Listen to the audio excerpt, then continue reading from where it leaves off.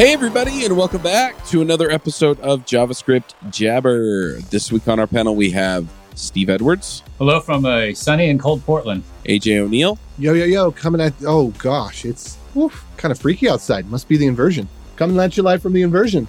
The inversion. Now we'll have to explain what the inversion is.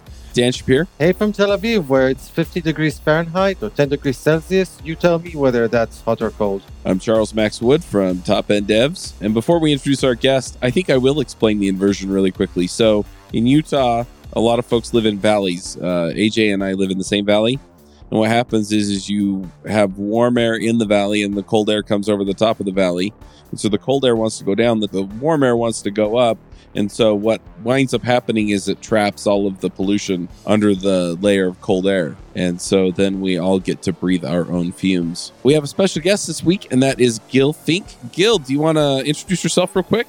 So hello, everybody. I'm Gil Fink. I'm currently owner of a company, a boutique consulting company called Sparksys. I'm a Microsoft MVP and Google GDE for web technologies. Coming from Israel like Dan. Nice. Tired of explaining your absurdly high big tech cloud bills to your boss? Let me tell you about this cloud infrastructure company that's the talk of the tech world. The name is Vultr. That's VULTR. They pack high-performance cloud compute at a price that AWS and the other big clouds can't compete with. So reap the benefits of advanced networking features, managed Kubernetes, developer-friendly API, and 20 global locations offering elastically scalable computing power. Over 1 million users have deployed on Vultr in 60 seconds or less across 12 pre-selected operating systems with their own ISO, with pricing starting as low as $2.50 per month for Vultr Cloud Compute. They offer plans for developers and businesses of all sizes. You can try Vultr for free today by visiting vultr.com/jabber, and you'll receive a $100 credit. That's vultr.com/jabber.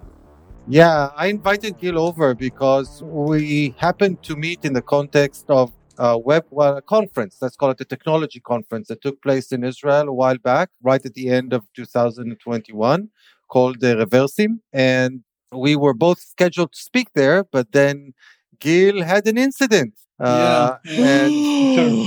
Unfortunately, COVID-19 caught me and then the whole family. And currently we're well and we're not sick anymore. But I have coughing from time to time. So if I'm coughing during this show, I'm sorry. It's not me. It's COVID.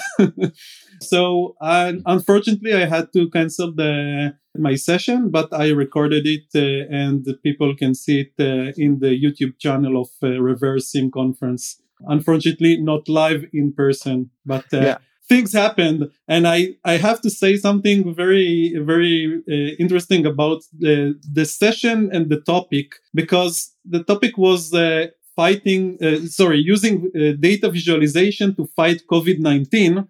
And the speaker didn't arrive to give the talk because he had COVID-19. Okay, so this is irony in its big irony.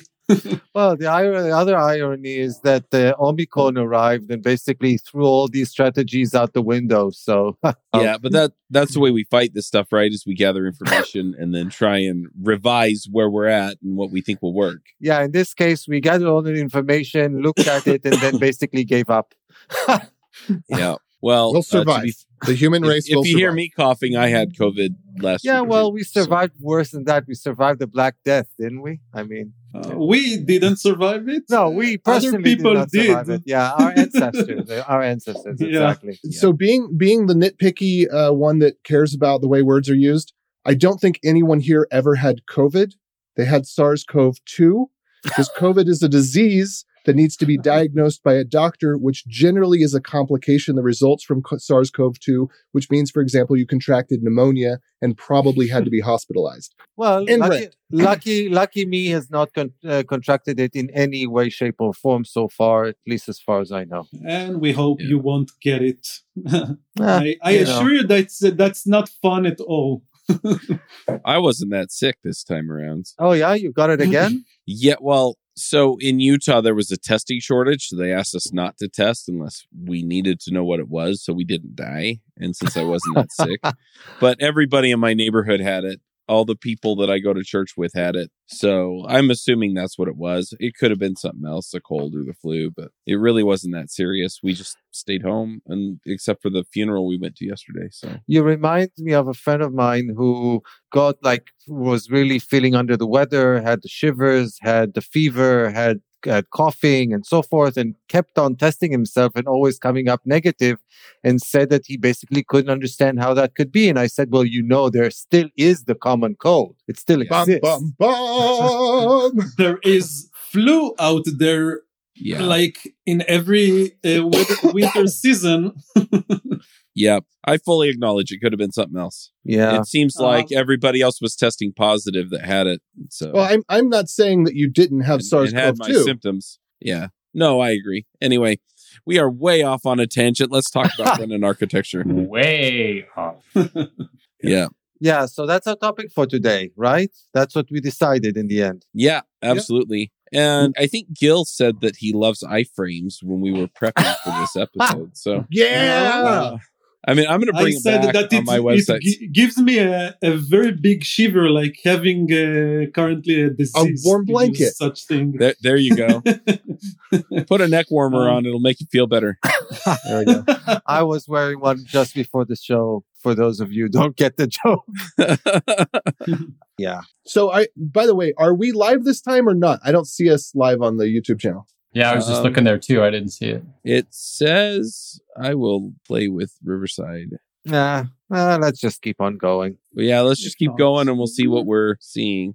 So, Gil, I guess that given the kind of jobs that you do consulting gigs for various companies, you get to mess around with the architectures of a lot of companies or different architectures that you encounter in different places. Not only encountering, but also imposing architecture. Because currently, for example, I'm doing something like in the last 1.5 years, I'm working with the company and we are building a user interface for a huge press machine for press offices and things like that. And most of the architecture of the front end there is my own. So either I'm coming and I'm seeing different architecture and I evaluate them and try to help the companies to find the solutions for things that they didn't do well, or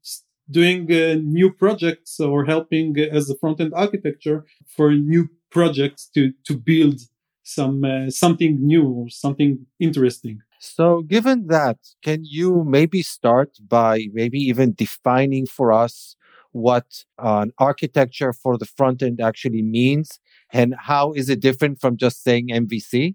Okay, so saying MVC it's kind of an architecture, okay? But when I'm evaluating or when I'm coming to a company and most of the people that I talk with says something like, we chose React. This is our architecture. We chose React, we chose Redux, and boom, this is our front-end architecture. But that's not architecture. That's just technologies. So when you are picking technologies, you are doing something. This is the first thing. Pick technologies. But when a project is getting bigger and bigger over time, then only picking some Redux or React and saying this is our architecture, it's not going to stand and it's not going to scale. So when I'm saying architecture, I'm saying how the data flow goes, how communication between different modules happen in our application, how modules are built. Do we divide or vertical slice the entire front end to different logical parts? Do you give those parts to different teams, and etc., etc. So this is the kind of things that you need to ask yourself when you are starting to building a project. If you need those things, or how you are going to build those things, and then you can come up with some sort of ideas of how to build your architecture. And MVC is one solution, but it's not only the only one out there. Well, from what I've seen in many cases, a lot of organizations, certainly not all, but quite a number that I've encountered, kind of punt on the front end architecture. Basically, their architecture is, they can talk about the back end architecture because they've got all sorts of microservices talking to one another. They got this database and that database and whatnot. But the front end, well, that just makes some RESTful API calls, get some information, and more or less just renders it out. So what does it actually mean to have an architecture in the context of the front end?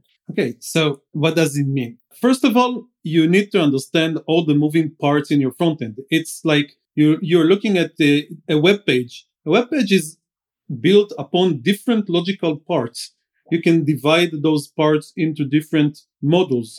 For example, I can create a search module in the application or some customers module in the application and then create different visualizations to those parts. And you can divert some front-end team to work with those parts. And so once you divide the application into parts, it resembles microservices in the backend. You have different parts that communicate with one another. And those parts, when you're composing them, you are creating your application. You can do that in different kind of ways.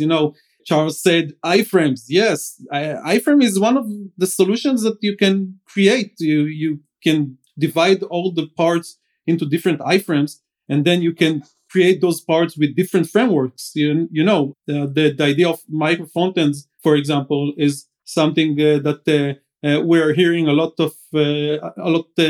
during the last 3 or 4 years. So there are different ways to create micro frontends. And once you're really dividing or thinking about your application in boxes of logical parts, then you will need some communication option. In some companies, the communication between the different parts is, created using Redux. I see it a lot. And it's not a good idea, in my opinion. In other applications, like in the application that currently involved, we created really, you said MVC as something like a curse, but we created the containers, and each container, which is the smart components, for example, includes a logical part of the code inside some controller that talks with services, and those services are gateways to the backend. The same controller also talks with Mobix. We use their Mobix as technologies to talk with or to get the information or the data that the smart component needs. And the smart component is just spreading data to the dumb components underneath. So this can be looked at upon how you can create some closed system to handle some different logical parts in your application. Okay, so why would you bother do such a thing? You can just create your web page with from bottom up or down to top with the React, Redux, whatever. Why to divide it? Or why to use such an architecture, for example, like the Dot project? Can I stop you for a minute? Because yes, you're kind of talking your way around a question that I have, and I'm hoping that you can clarify it here. Okay. So a lot of people, they treat React like their architecture, right? It's like, well, I'm just going to architect all this stuff into components, right? Vue or Angular kind of have the same ideas around organizing code. So why is that, or isn't that enough? Because you need to understand that the components need to talk with each other. And the idea is how to decouple the components in the components tree. When you are creating your entire web page, you can create it top to bottom with one component that hold the entire page, and then a lot of different components there. And you can spread all the props in React, for example, all the props down, the props drilling until the leaves. or you can use some Redux or some Mobix or things like that. But this is not architecture. This is just component composition. Okay. Right. So when you have component composition, it's a good idea. Okay. I'm not saying that it's not a good idea to compose components, but where do you put the communication with the server? Where do you do things like we used WebSockets and we wrap them with the RxJS, and we need to get notification from the machine. I said we're building a press machine, a big machine. We have a lot of notification that comes from the server. Where do you put that part? How do you inject those notification, or say to the wherever you put your data for the current component or things like that? So you need to think about those things. And if you're not doing separation between those concepts, data, services, components, then how do you test this thing? I know that a lot of people say, we can use unit tests on services or things like that, and it's fine. Or we are not going to do any unit testing. But in some projects, like in the project that I'm involved in, we're testing components.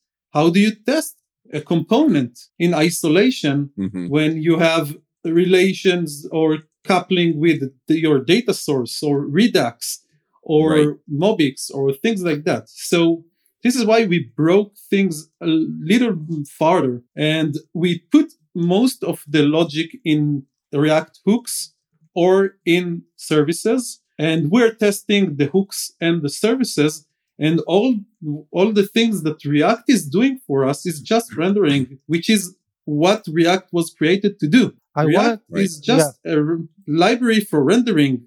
I wanted to add to that something that you also kind of mentioned in passing, which, initially seems like something really, really bad, but it's just the reality of things, and it's the way it is. That very often architecture of complex systems is dictated by how your organization is structured. Basically, you show me the components, or the large scale, at least, components that comprise some software system, and I can usually fairly in a straightforward way map it to your org chart. And now it seems silly, like, why is HR effectively dictating the architecture of our software? But in the end of the day, very often that's just the way that it is. And given that that is the way that it is, that's another motivation to minimize the coupling between different systems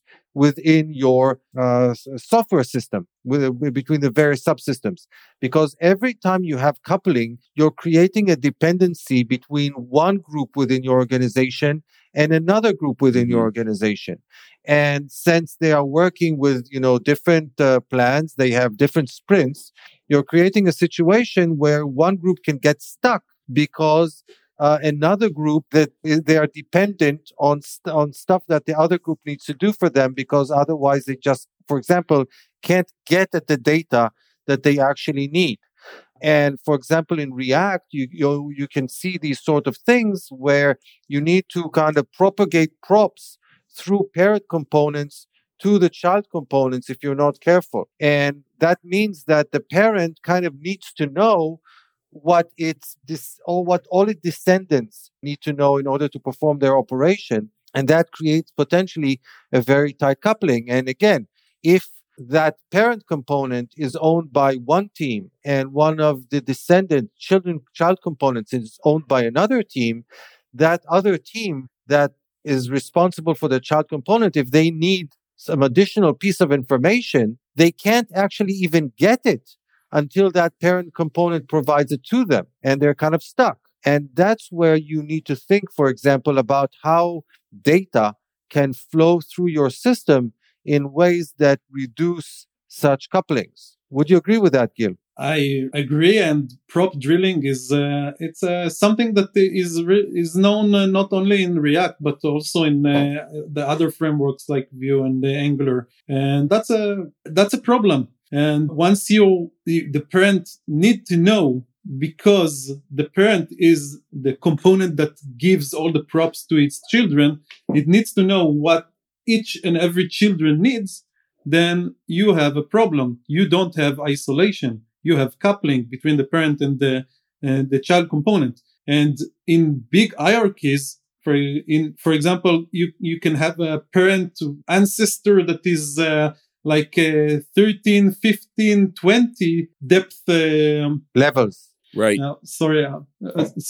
And in React, there is a solution that is called context. So there are those things, but context also is something that gives you some coupling on some internal React mechanism in order to deliver the data to the child components. So it, from one side, helps you to avoid prop drilling, but in the other side, it gives you much more complexity to organize your code. And this is why libraries like Recoil and Mobix are very successful, because they are trying to move you away from those ideas, the idea of drill all the props down to the bottom of the tree, or to use some tools like, I'm going to say it, but I don't use React in the last 1.5 years, because Redux, I have very different opinions about it.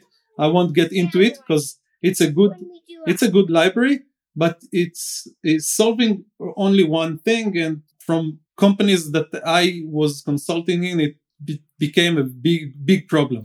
Okay, well, so yeah, what I've seen with Redux is that if it, especially when it's taken to the extreme, it creates a situation where you're effectively putting all of your state inside this effective a single huge store, which is effectively a global object. And you can say it in-memory database. Yes, it's like the entire database from your server will in one point of the application lifetime will sit inside your memory in your front end. This is one thing that I see a lot, that developers forget to clean the Redux store from time to time, and then you get memory flood. It's not memory leak, because it's like you're just using tons of memory to hold your entire database or some slice of the database in your front end.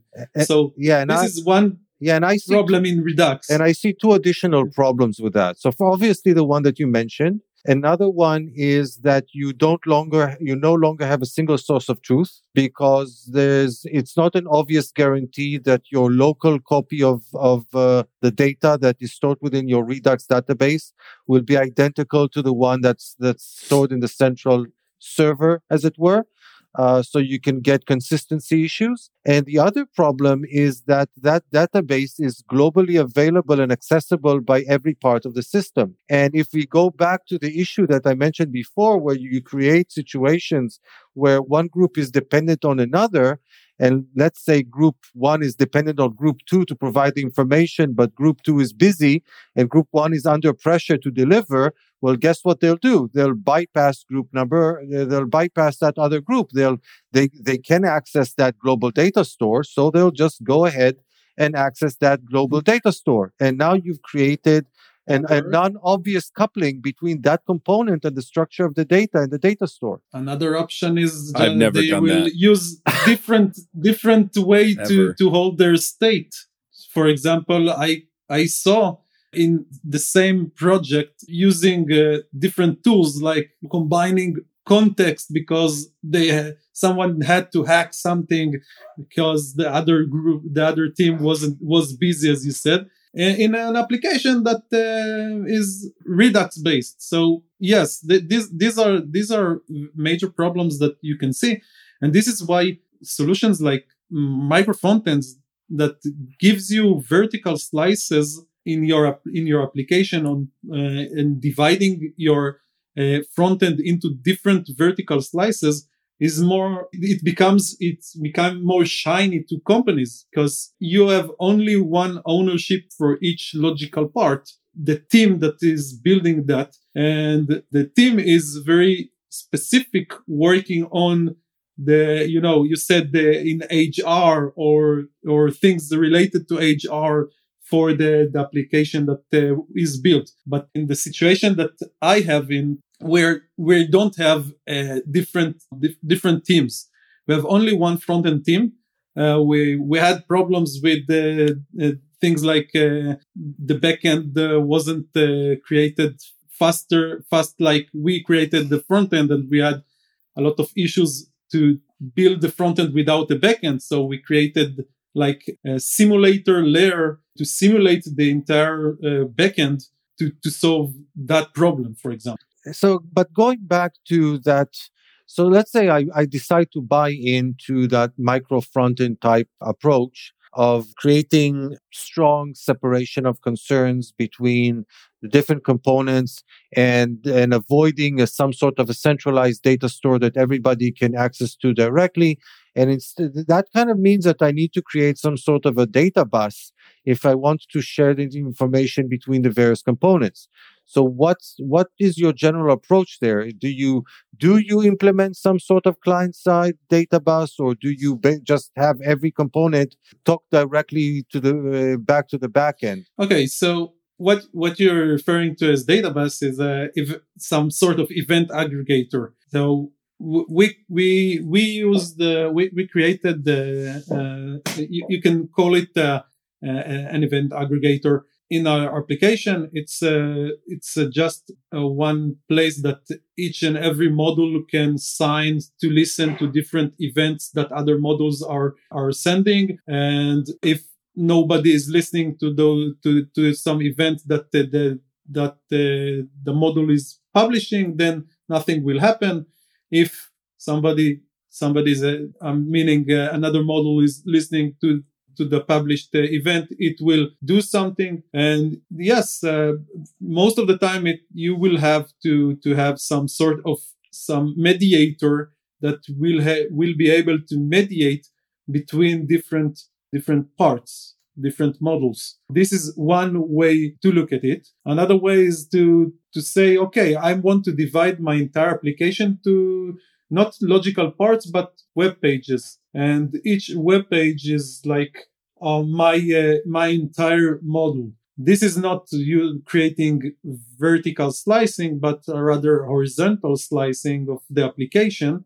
And this can create some difficulties between teams if some team needs to use some component from other team that is building another web page. So whenever those problems comes, then you will use another way of implementing micro frontends, which is a shared component layer. But basically, again, going back to that event bus or pub sub mechanism or whatever you decide to call it. So I'm kind of amused that you're sort of or at least on a small scale, implementing kind of a front end or client side Kafka system or something like that. For those of you who don't know, by the way, Kafka is an event system that is very popular on the back end. Mm-hmm. Yep. And I need to understand whether you think it's a bad idea or whether you think it's a good idea. Well, as in all, it depends. In all things, the devil's in the details, you know. Yeah, you need some sort of way to communicate between your components, and either you do that with prop drilling, or you do that with the data flows, unidirectional data flow, for example, using Redux or Mobix or other libraries out there that support this unidirectional data flow, or you use a data flow with the no coupling, which is event aggregator. You pick the thing that you want to use as some sort of way to communicate between your components. Okay, this is something that you will have to pick.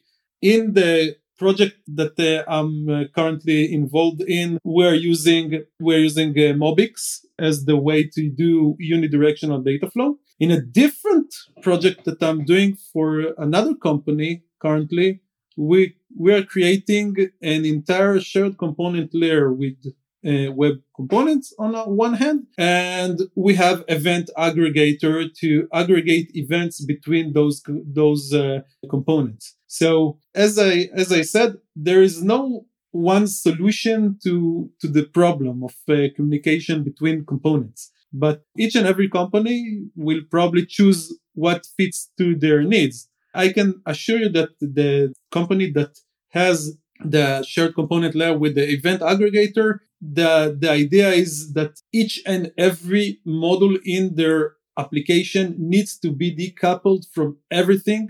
Everything there is very modular, and every module can be replaced by different modules. And this is why they went that way. In most of the applications, you are not creating some generic screen that can be manipulated by the user. You have what you're going to create. So there is no need for some massive decoupling. And this is why companies that don't need event aggregators goes to unidirectional data flow, which is a good idea to make a consistency of the data inside your front end. Can you briefly explain what unidirectional data flow actually means? Okay, so unidirectional data flow, the idea is that data flows only on one way. In most of the applications from top to bottom.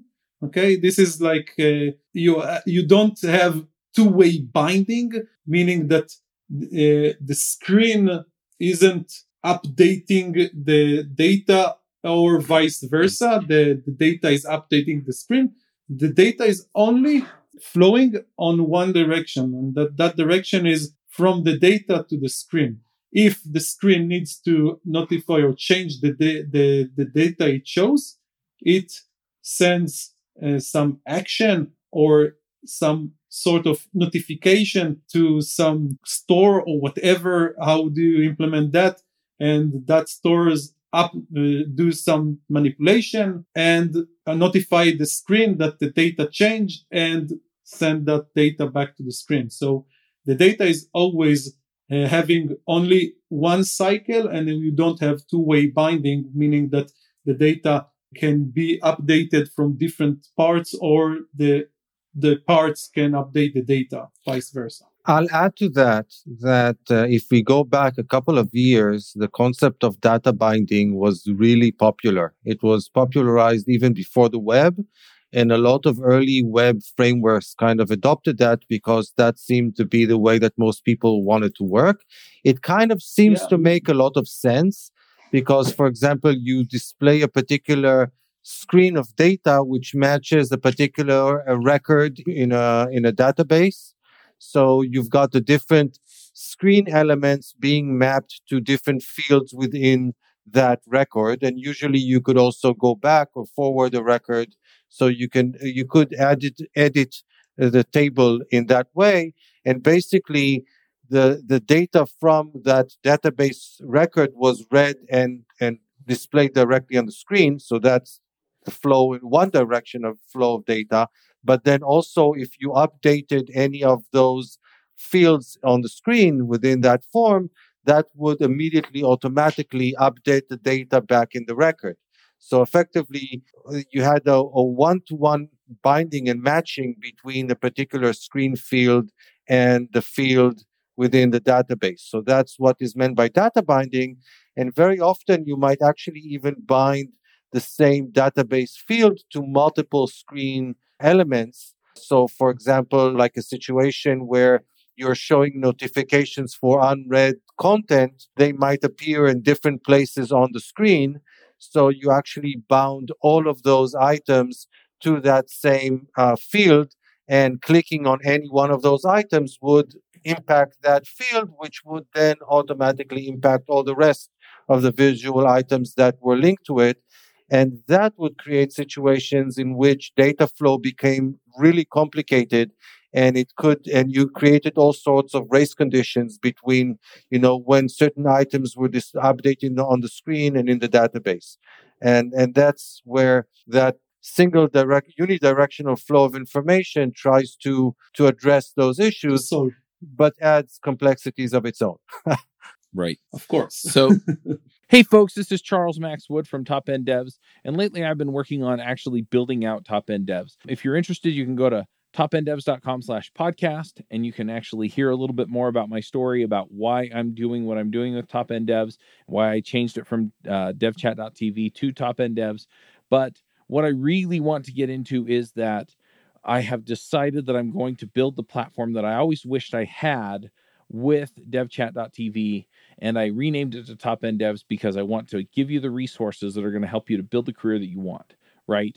So whether you want to be an influencer in tech, whether you want to go and just max out your salary and then go live a lifestyle with your family, your friends, or just traveling the world or whatever, I want to give you the resources that are going to help you do that. We're going to have career and leadership resources in there, and we're going to be giving you content on a regular basis to help you level up and max out your career.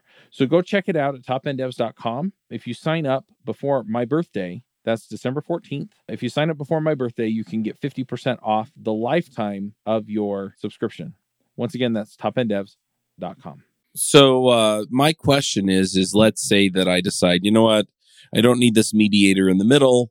I've got a relatively simpler app, right? And my problem set lends itself much more to this other architecture. And then, as all things do, my app gets more complicated, right?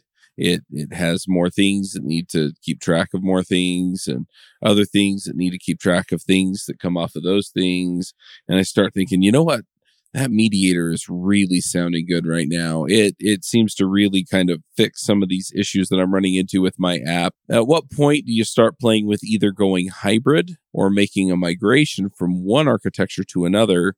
Because at this point, the one architecture is now making more sense than the architecture that I started with. And I made the right call at the beginning, right? Because I didn't over-engineer it to begin with, right? Yeah, but this is a good question, because moving from one architecture or non-architecture to an architecture, it can be very cumbersome. It's not I'm taking a magic wand and waving it and everything works. A lot of things in the application will break or will not function when you're starting to try to decouple things. My suggestion is going from bottom top, meaning that you start with the bottom components in your application, meaning all the DOM components which are easy to create or to move to the architecture. But it's like taking some part of the web page and starting there. Okay, as I said, vertical slicing. Start with just one main component, which is some part of the web page, and try to tackle it and impose the architecture there. And then from there, go on and migrate another vertical slice. In most of the application that I'm currently building, we're starting with building some shared component layer, either in React, Web Components, Angular, whatever. That shared component layer helps to remove some difficulties when you're doing those migrations. So it's a good idea to start with dividing your application when you're starting building it into the UI layer, into the shared component layer, into a package for gateways. And whenever you have those three moving parts, then when you build your application, it will be, I won't say simpler to migrate to a new architecture, but it will help you to do the migration. And I can say something about, it's not only migration to architecture, it's sometimes it's migration to technologies. I had the pleasure, I'm doing that thing Air quotes with my hands. Yeah, the pleasure of helping some big enterprises to combine two different applications into one. One of them was created with AngularJS with 5 million lines of code, and it had to hold a new application that was created with Angular. Back then it was Angular 5, and we had to migrate the entire AngularJS code. And the manager said, yes, do it in 1 month ago. Oh, wow.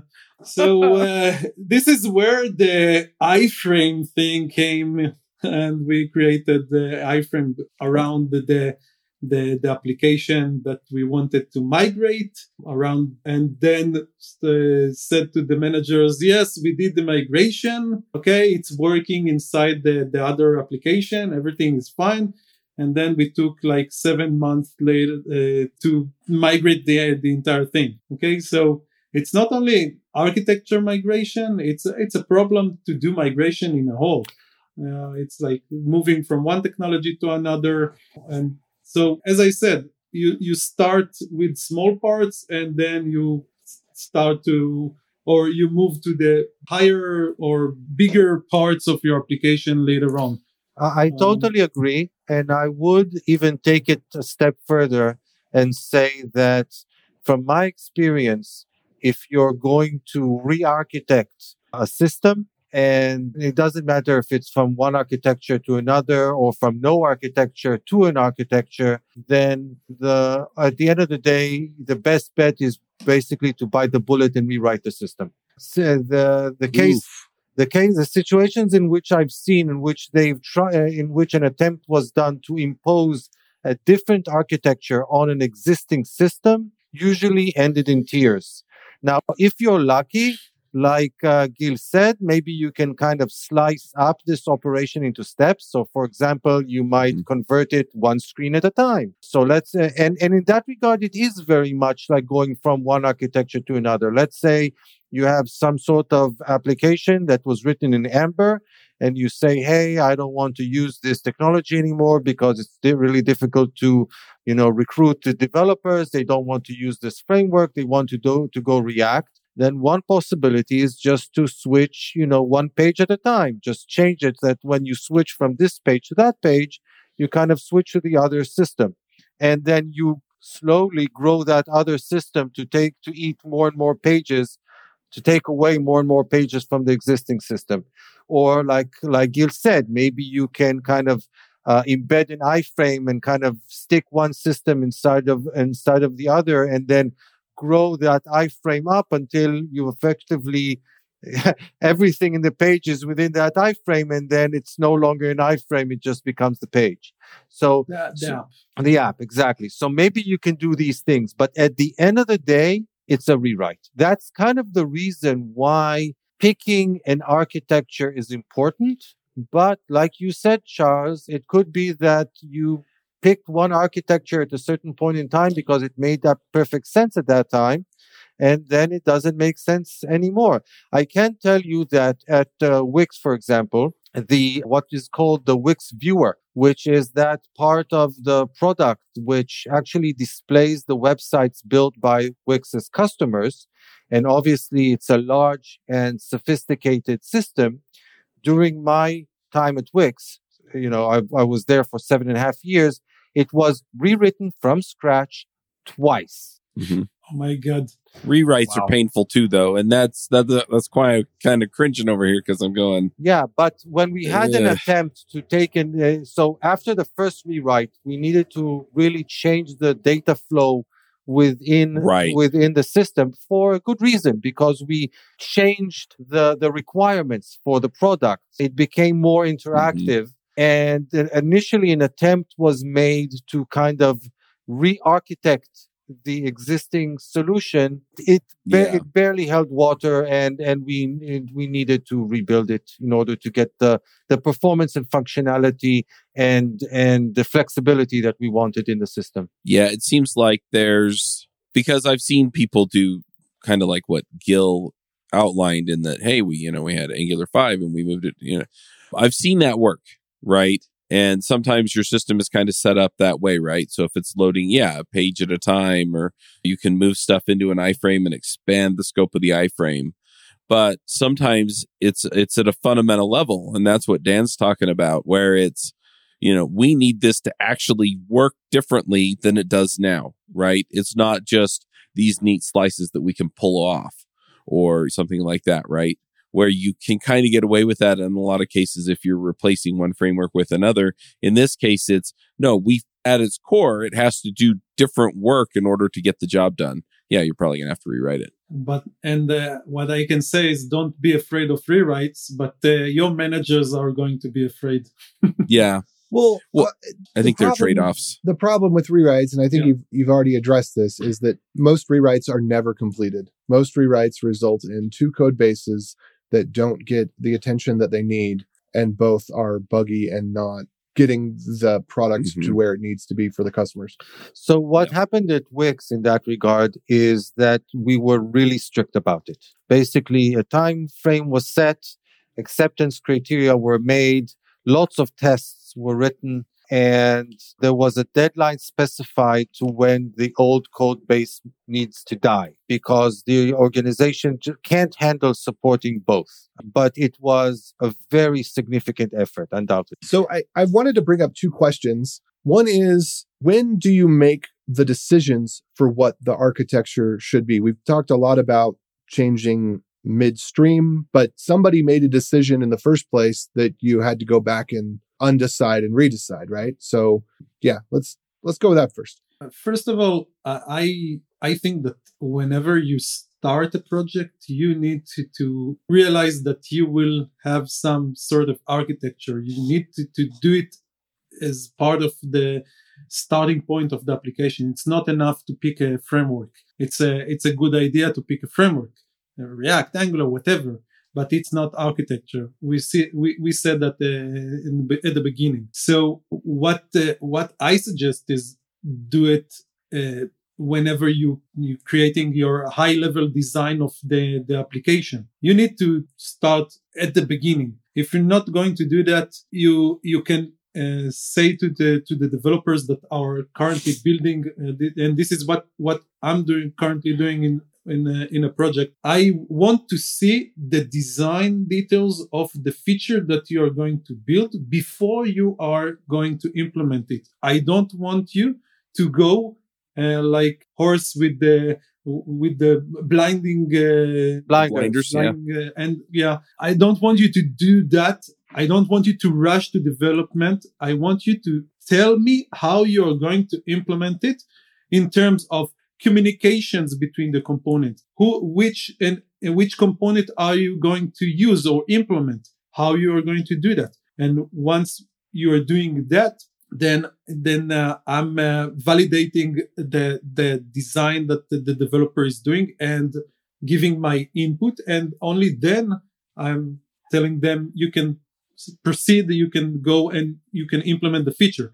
So you can think about designing features as some sort of an architecting step inside your development cycles. Okay, so if you don't have a high level architecture, like I said in the beginning of the project, then you can do some sort of small designs or small architectures, parts, meetings in your group when you are creating the application while you're you're creating some feature in the application. I would add to that, if it makes a lot of sense, and I would add to that not making decisions about architecture is an architectural decision.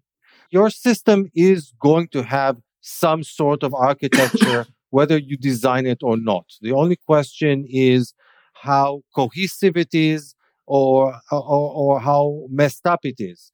And if you don't, because data will need to flow through your system, there are going to be application states. So if you're not going to be designing it from the top down, it will kind of evolve from the bottom up. And like Gil said, if making a cohesive long-term architectural decision is problematic for you, then one thing you can indeed try to do is try to split up the things into self-contained components that could later, line up better with whatever top-down architecture you decide to impose, or at the very least, when you're forced to rewrite your system, at least you can take those components and copy them from the previous code base to the next code base. So one of the things that I think it's Rob Pike that's said it this way is much of the time, the constraints of the language require that we make too many decisions for which we know the least information at the very time that they're going to cause us the most trouble. And I hope, did that come across clearly? Kind of. I'm going to take that as a no. So we front load decisions that are difficult to change and that we're unlikely to make correctly because we don't have enough information yet, because you learn as you build. That's emergent design. As you build. So where do you draw the line? I mean, to follow that, you could keep going. Oh, I still don't have enough information, or I still don't have enough information. So right. I guess you'd have to figure where to draw that line. I can say something about that, because in most applications you have requirements, and companies come to me and they are giving me the requirements, and they are saying, can you help us to evaluate the architecture that we are doing? And from my experience, because I saw not one or two or three projects, but more than 100 different projects, I can help them to understand, or to give them from my experience and evaluate what they're trying to do. This is some consulting that I'm doing regularly to companies, even not tomorrow, but on Sunday I have a new company that came to me with the same request. We're trying to evaluate micro frontends. We need some help. Can you help us? So one thing is you can consult with a consultant. Another way to do those things is just to rely on the experience of the developers, or the architect in your company, or CTO, whoever is in charge of designing the system. And you have to make those decisions, even though they might be wrong. But if you don't do that, there won't be any application in the end. So we will have to live with the decision. It's like what I'm saying about whenever we are picking a framework. Whenever you are picking a framework like Angular, React, Vue, or whatever, you're getting married with that framework. After you got married, you want the divorce will be ugly if you want to move from one framework to another. But we are still doing that. You need to pick the technologies. You need to evaluate some architecture, create some architecture. Even as Dan said, not creating an architecture is an architecture by itself. But in the end, somebody needs to draw the line. Where do you do the cat? I will add to that, and I think that this is something that AJ will happily agree with, is that you should always prefer small and simple. I've seen way too many situations in which front ends were over-architected.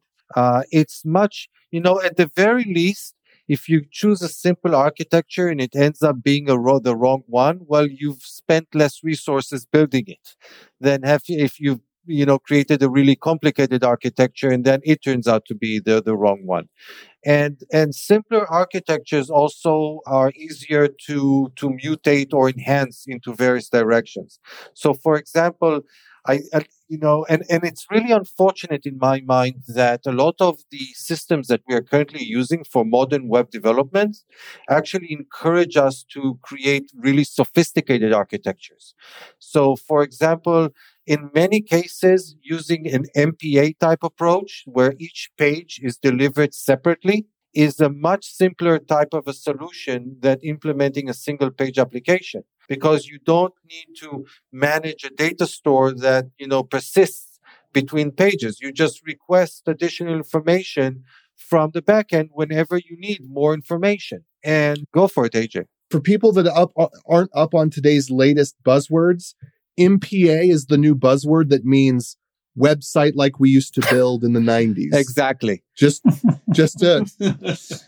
Yeah, exactly. The Rails developer in me is gratified that there's a term for it now. Yeah.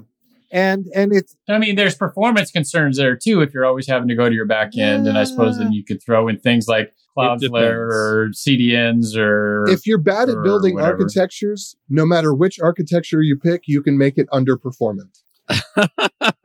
Yes, that's true. But at the same time, there's ways to make it. Sometimes you have more foot guns. I guess if you're going to work. But the unfortunate reality, though, is that when you look at the modern application frameworks that are out there, the Next, the Nux, the Remix, the SvelteKit, all of them encourage single-page applications. Some of them do it better than others, but at the end of the day, they all encourage that. And I find that to be a bit unfortunate because I do think that in many cases, having a simpler architecture, which is each page is delivered independently, is much easier and much simpler. And you're kind of being forced to use WordPress for that because there are no alternatives. Well, let's define page real quick, because part of the thing is that when you look at today's applications, they are Twitter, right? Twitter has one function. It's not something that's useful. It's not a productivity platform, right? It shows you stupid things that people that you don't care about say to make other people angry. That is what Twitter does, right? And it's not hard to do that. You just need to show a picture of a person so you can get an emotional response of, oh, I'm already going to agree or I'm already going to disagree. And then the words so that you can start forming your rational argument to how you reply.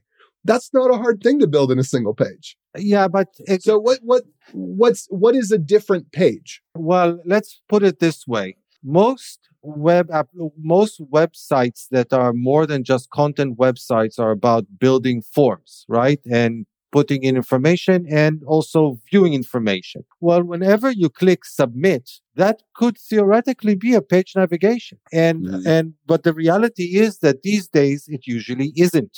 Usually these days it's JavaScript intercepting that button and then doing stuff with it and then sending some stuff to the back end but keeping some other stuff in the front end and doing a lot of complicated things. Nobody wants to wait for the page reload just to see their angry response to somebody else's tweet appear below it. We want that instant. Well, and that's the thing, because if you think about who created React, for example. It was Twitter. No, it was No, it was the one they couldn't acquire. Facebook. So it was Facebook. And React is a great tool for when you're building a Facebook. It's not necessarily such a great tool when you're building a blog site. And yet the reality is that these days, if you ask people, how are you building, the devs, we devs like to build our own blog sites, or our own blogging frameworks and whatnot. What are you using? I'm using Next.js. What is Next.js built on? React. And it's a single page application. Why is my blog a single page application? Why, when I navigate between blog posts, do I need to do it via an AJAX call to get the data and then render it on the client side instead of just getting the HTML from the server? Because you don't want to be doxxed. You want your own mistakes to help you. So if nobody can navigate to the page because there's no URL structure. No. Boom. These days there is a URL structure. I know. Yeah. Intercept the URL with your router. Yeah, exactly. I have a hard stop coming up, by the way, so we need to derail back onto the topic and wrap up. Well, so one thing I wanted to say with the whole, what's the different page? So I was hoping to evoke this, but whenever you have an idea in your head, you should just say it. Well, just to say, a different page is when you have a different URL. Oh, whoa, those are fighting words. But so you've got on Twitter, you've got the feed, you've got the messages, you've got the bookmarks, you've got the account. Basically, I would say anytime you have a profile or user account, that's a separate app. Whatever it is that your app does, unless your app is a CRM, managing user profiles is just a separate app. Don't try to put it in the main app. I think that's one of the most perfect examples of what should be a separate page is the user profile stuff. All right, folks, with that non sequitur, we're going to go ahead and do picks.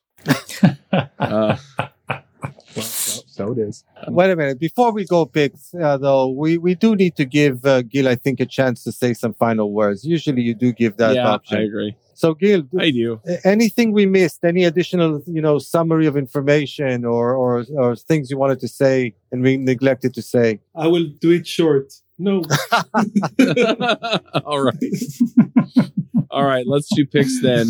Hi, this is Charles Max Wood from Top End Devs, and lately I've been coaching some people on starting some podcasts and in some cases, just taking their career to the next level. Whether you're beginner going to intermediate going to advanced, whether you're trying to get noticed in the community or go freelance, I've been helping these folks figure out how to get in front of people, how to build relationships, and how to build their careers and max out and just go to the next level.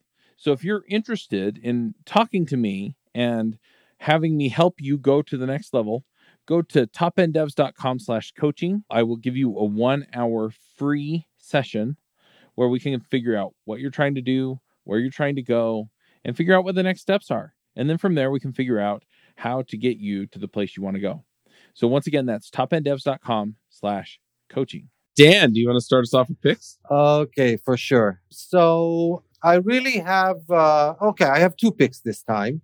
My first pick is this. I don't know if you know this, but almost exactly 2 months ago, 58 days, a very severe bug having to do with privacy was found in the IndexedDB API in Safari 15. Mm-hmm. Basically, when a table is created in one frame or window of Safari, all other open windows and frames, etc., see the name of that table. So they don't see the content of the table, but they see the name of the table. Now, you might ask, why is it so bad? Well, because the name of the table can tell you which other sites are running in the other tabs. One tab is not supposed to know what you have open in the other tabs. Or even worse, sometimes the tables contain information like the identifier of your ID within that other application. Probably not your password, but your account name. So you could know that, in a different tab, the user is in, let's say, in website X, and their account within that website is Y, which is obviously information that you're not supposed to have about some other website. Now, on Mac OS X, there's a very easy fix for this bug, and that fix is don't use Safari. Use some other. Well, yeah, because it's true. Because it's taking them over 2 months to fix it. I gather that they're working on it. Eventually a fix will come out. I hope so. So just use Chrome or Edge or Firefox or Brave or whatever for the time being. And when they come out with a fix, you can always switch back. The problem is that on iOS, you don't have any recourse, because on iOS, all browsers on the inside are actually Safari. So on iOS, whether you're using Safari or Chrome or Firefox, it's actually Safari on the inside, and you've got this bug. So we've got a really severe privacy issue affecting all browsers on iOS for the simple reason that on iOS, there is no browser choice. You are locked into Safari on iOS. And, one of the reasons that they give for that has to do with privacy and security. Well, here we see the exact opposite situation because of the lack of browser choice on iOS. So that would be my first pick. I'll give a link to the details of the story if anybody is interested in the technical details of what the actual problem is. My other pick has to do with the fact that Amazon Prime is now finally available in Israel. And it's actually fairly cheap. And there were some things that I wanted to see. So I actually subscribed to Amazon Prime. And one of the things that I'm watching now that I would like to call out is Invincible. It's an animated series about superheroes. And it's really out there in terms of, the subjects that they cover and how gory it gets. It's definitely not something for the little kids, but it's really good, and I'm enjoying it a lot. So that would be my second pick, and those are my picks for today. And I will vouch for the second pick because I saw the entire show, and it's very No good. spoilers, please. I'm only in the middle. I haven't said anything about it. I just said it's very good. Cool. Good deal. All right, AJ, what are your picks? Well, I've got some good ones for you today. So I've talked about how I've upgraded my monitor setup, and I love the Dell monitor, which I guess I'll just throw that link in there anyway. But also, It's a little bit troublesome to figure out which Thunderbolt hubs and adapters to get because they thought, USB 4 and Thunderbolt 4 and all that. It's just too many things multiplexed on top of each other, and finding a hub that actually works and does the right thing is obnoxious. So I'm going to give you all a little cheat. If you're looking for a Thunderbolt hub for one of the new M1 computers, there's the Sonnet Echo 5 for just generic Thunderbolt hub that actually supports at least all of the Thunderbolt features that I'm using. Maybe it's missing some that I'm not, but it seems that they must have attention to detail because it has VRR support for DisplayLink. And then the Wavelink Thunderbolt 3 to DisplayPort adapter, because that also has VRR support for DisplayLink. But I don't know. It's so hard depending on what feature of Thunderbolt or USB 4 you're interested in that the devices that you're connecting to support. Maybe these won't work specifically for your device, but I ordered several of both. I basically ordered about $1,000 worth of adapters and sent them all back except for these two, because these were the two that seemed to support all of my devices correctly with all of their features. And then on the topic of Office upgrades, there's these little, I've been using I forget the name of it now, but that company that sends you those books every month that have all the office supplies in it, Uline. I've been using the Uline books to raise up my desk at the other office. And, that works pretty good. I think the Uline catalog is great. And I think everybody should have a few Uline catalogs. They work great for blocking vents when, it's summer and icy air is blowing, or when it's winter and burning hot air is blowing. They work great for raising desks. They work great for raising monitors. They're just nice, thick, sturdy catalogs. But, and all you need to do to get an unlimited supply of Uline catalogs is just do anything that classifies as registering a business in any way, shape, or form on any website or with any government, and you will get an unending supply of them. I love them. They're great. But that's not actually what I was intending to pick for the desk. And it turns out these would probably work for couches and for other things as well. There's a company, I guess, I don't know what the company's called, Slipstick. Yeah, it's called Slipstick. And they make these little furniture lifts. They work for beds or desks or whatever, but they're great. They're stackable. You get a pack. It comes with 8 of them, so you can choose how to distribute that. Because the desk at work had 5 legs instead of 4, because it's one of those weird shaped ones, I had to get 2 packs to start. But you can raise your desk to 1 stack or 2 stack or 3 stacks, whatever. And I just think that they're really awesome. So I'm going to pick the Slipstick furniture lifts. Other than that, there's one other thing.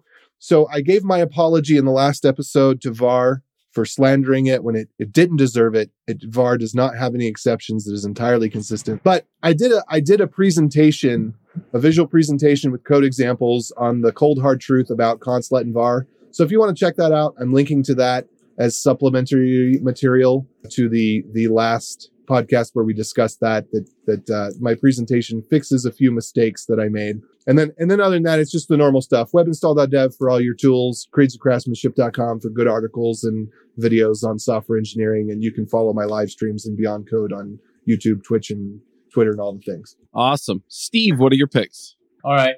The high point of the podcast, as always, the dad jokes. So I've got 2, I think, pretty decent ones today. Unmuting for maximum laughter. Same here. Yes. Okay. So one of the things I love... You need to unmute in case you laugh. When you laugh. In case you laugh. Okay. So... it goes. I love putting on warm underwear fresh out of the dryer. I mean, it feels good, right? When you put it on. Plus, it's super fun to look around the laundromat and guess who they belong to. Okay. That one was clever. Okay. And my drum joke's not working again. I didn't see that one coming. I didn't see that one coming. All right. So you're going to have to imagine the drum joke. I'm not sure why it's not working in Riverside. So I have a 10-year-old son. And when he was smaller, he asked me where poo comes from. I decided to be honest with him. And after I explained, he asked with a slightly terrified and complex look, "What about Eeyore?" I did see that one coming. So anyway, those are my jokes for the day. All right. Nothing else you want to shout out about? No, nothing today. All right. Well, you can hear more of Steve's tortured soul on Views on View then. I'm going to throw out a few picks. I'm going to make it fast because I really do have to get over to this other thing at noon. First of all, I usually do a board game pick. And while I was down at this funeral, my daughter brought up Candyland and wanted to play. So we played Candyland, my 6-year-old and I. And yeah, it's a fun little game. Play with your kiddos. During the funeral? Actually, yes, because she was sick. So we stayed at my mother-in-law's while everybody else went to the funeral because it was my wife's family. Anyway, but that's neither here nor there. Yeah. And then other picks. I can't think of anything at the moment that I'm really jazzed about. Oh, I did listen to the Brandon Sanderson Skyward series. They released 3 novellas and 1 full-length novel. And the novel was... it was entertaining and it moved along, but it wasn't the best of that particular series. As far as the rest of it goes, yeah, I really enjoyed the novellas, actually. They were pretty darn good. So I'm going to shout out about those and just remind everybody to go check out Top End Devs. Gil, what are your picks? Okay, so I'm going to pick something that came along with the Chrome 97, the last version that they released. You have a new Chrome recorder. It's currently experimental, but this is a very good idea that they started to implement. To clarify, it enables you to... you kind of neglected to say it's in the DevTools in Chrome. It's part of the DevTools. Sorry. So it's part of the DevTools. It's a new tab. It is called Chrome Recorder. It enables you to record user flows and then to run those user flows and see performance issues on those user flows. I really think that it's a good idea. It can be very helpful. One of the major topics that I'm always interested in is performance tuning. So this is relates to that.